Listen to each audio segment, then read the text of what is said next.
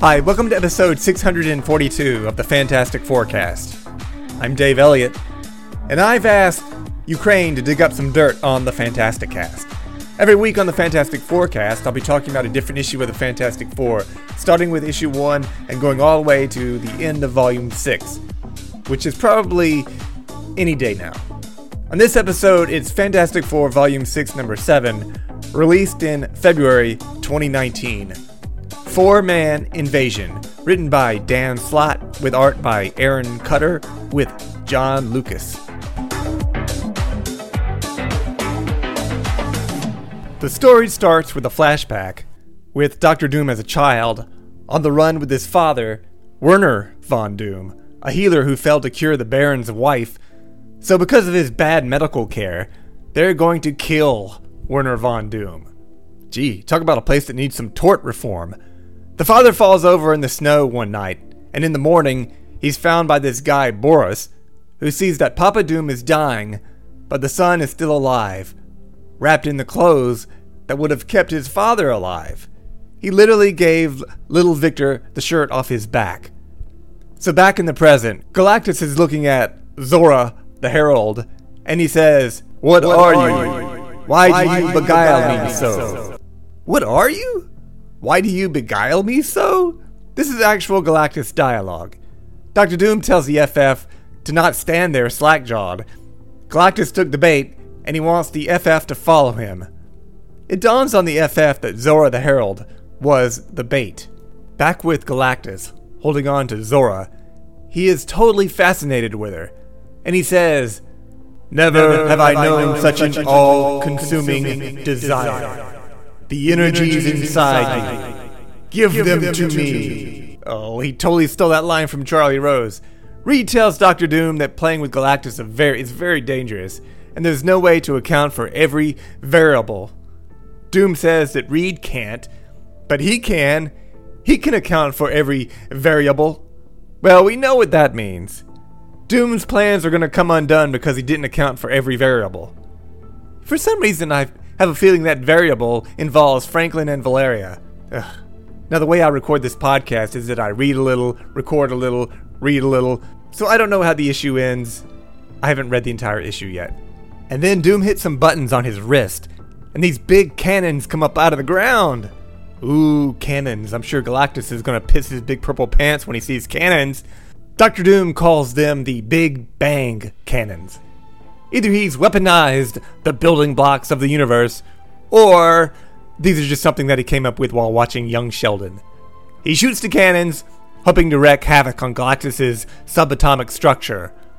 While Galactus is weakened, he tells Jonathan and Benjamin to strike.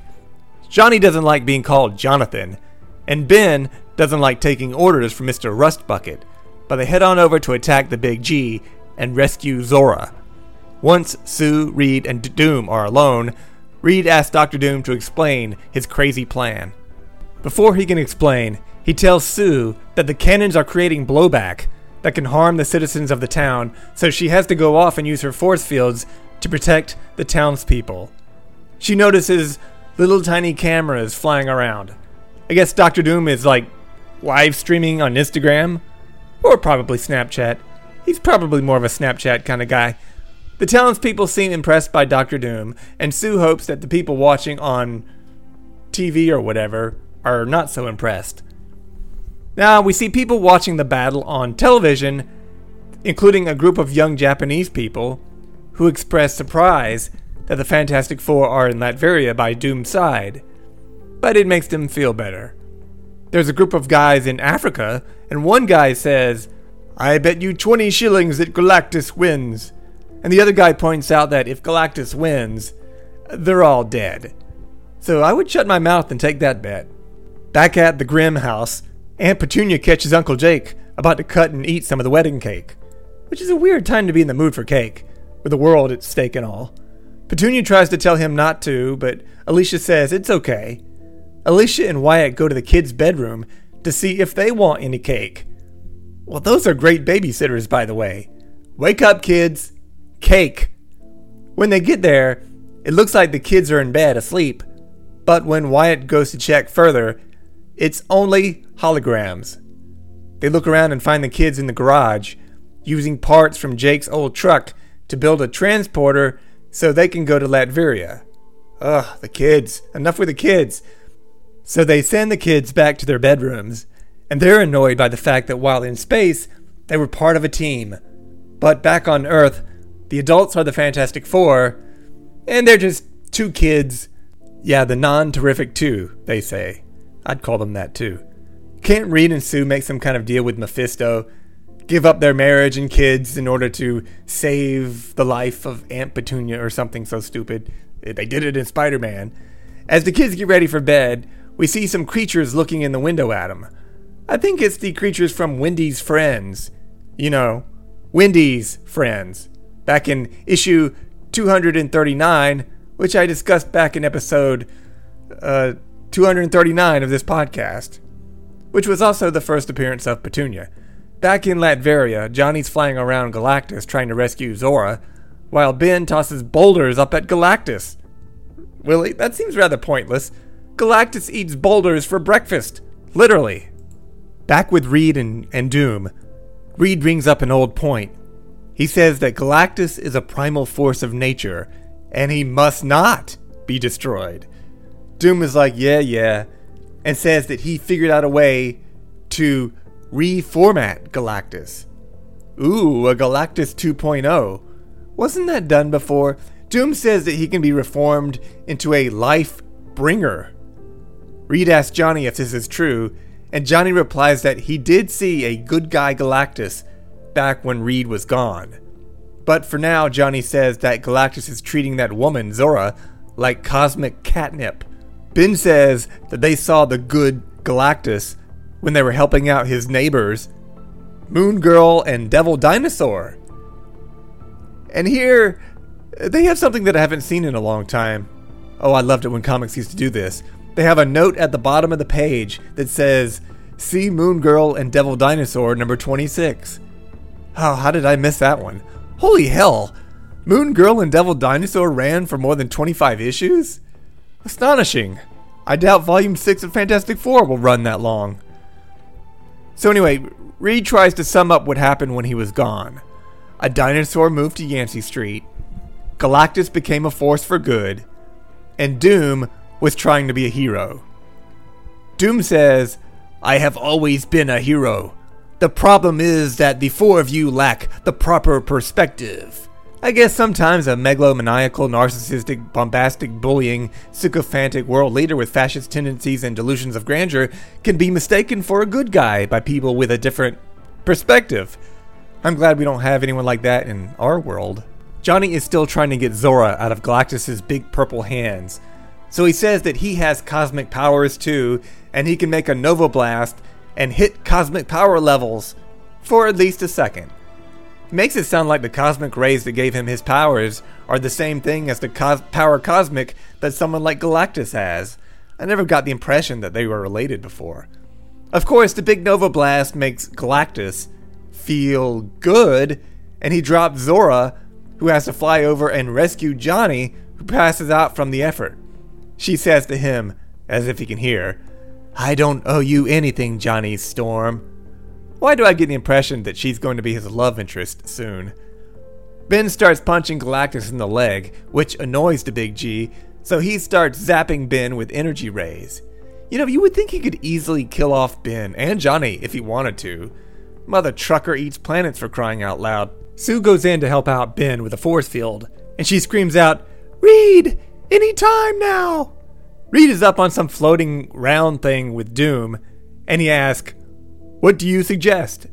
And Doom is like, "You're Reed Richards, do something brilliant," which is a very weird exchange for Reed and Dr. Doom.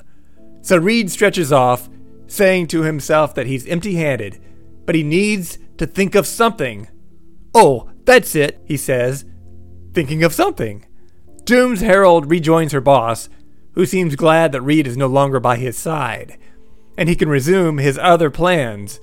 Back with Reed, he confronts Galactus, and the Big G is like, "There is nothing you can do or say to sway me." Sway him from what? We still don't know what he's up to. And then Reed rips out the ultimate nullifier, Always a classic go-to move, but Galactus should know Reed well enough by now that he's never going to use it. Reed mentions the oath Galactus made to leave Earth alone, and the Big G says he remembers, but there's something about Zora, the Herald. Galactus is like, I can't help myself. Oh, he loves that lady, and he wants to tap that energy. Zora flies in to smack Galactus again, and yells at Reed to use his upper hand. When he has it, Reed says he doesn't have the upper hand. He has no hand. Oh, but Dr. Doom does. Galactus falls over from Zora's hit, and he falls over onto a mountain. And with those cannons scrambling up at the Big G's subatomic structure, his molecules phase into the mountain, and he's stuck. This was Doom's plan all along, to capture Galactus. He says, Latveria shall reap the benefits as I harness the force of nature into the greatest energy supply ever known. What the? Why would Latveria need so much energy? It's like a small country like Liechtenstein. Seems like a lot of trouble to go through to come up with an energy supply for such a small country. Reed is like, Doom, you can't do this. It's wrong. And Doom is like, well, you invading my country is wrong. He zaps the FF and says they must be sentenced to death. He tells Zora it can't be helped. And that is the end of the issue. Coming in the next issue, Zora helps free the FF? Of course she does. I can see that plot point coming a mile away. So anyway, this issue starts with that weird flashback to Doom's childhood. I'm not sure what the point of that was.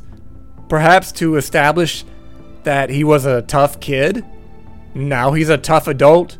Ooh, exciting character revelation. Then you have that stuff with Galactus being obsessed with the energy coming from Zora, Doom's Herald. Now, there are plenty of other larger sources of energy in the universe. Planets, stars, for example, other superpowered beings, Red Bull. There's no reason why he should be so obsessed with this one person. I don't get it. And why is he so beguiled by her? He could easily use his powers to create someone just as powerful, and he has many times. Now, however, I think Doom's plan to capture Galactus is kind of cool. Get him stuck in a mountain?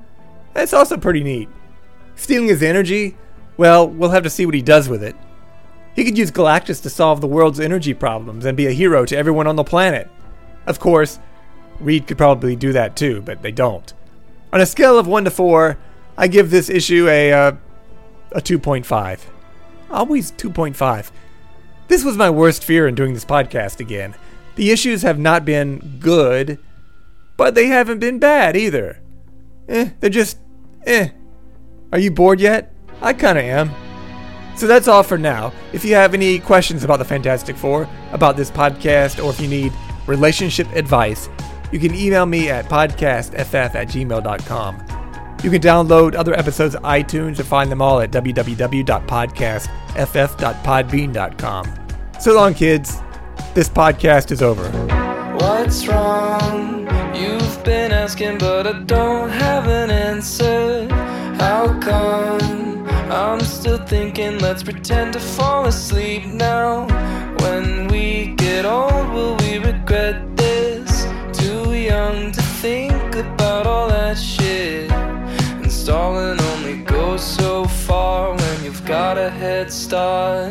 'Cause we could stay at home or watch the sunset, but I can't help from asking, are you bored yet? And if you're feeling lonely, you should tell me before this ends up as another